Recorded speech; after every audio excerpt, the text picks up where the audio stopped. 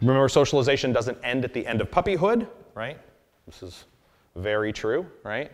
And so, again, the most important socialization is the first 6 months of your dog's life. But if you just stop at that point, and lots of people do, I took my puppy all these places when I was little, and now I don't anymore. And you see that dog, and later on they have issues. They'll backslide too. A lot of dogs will, right? Especially in the environments you expect your dog to perform, right?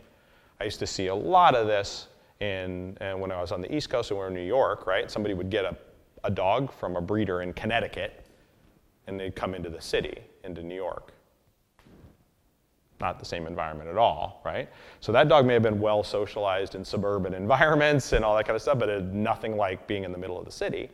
And so those dogs struggled. And then the people got a home in the country, and so they went back out to the country. Now the dog's living in the burbs, and so they didn't go into the city with the dog. And 2 years later, they decided to go back into the city, and their dogs backslid again. It's like, whoa, this place, right? So some dogs are really solid. What they learn when they're young, they're fine everywhere for the rest of their life. Other dogs, you'll need to maintain it. And if you remove yourself from certain socialization and exposure, the dog can slide backward.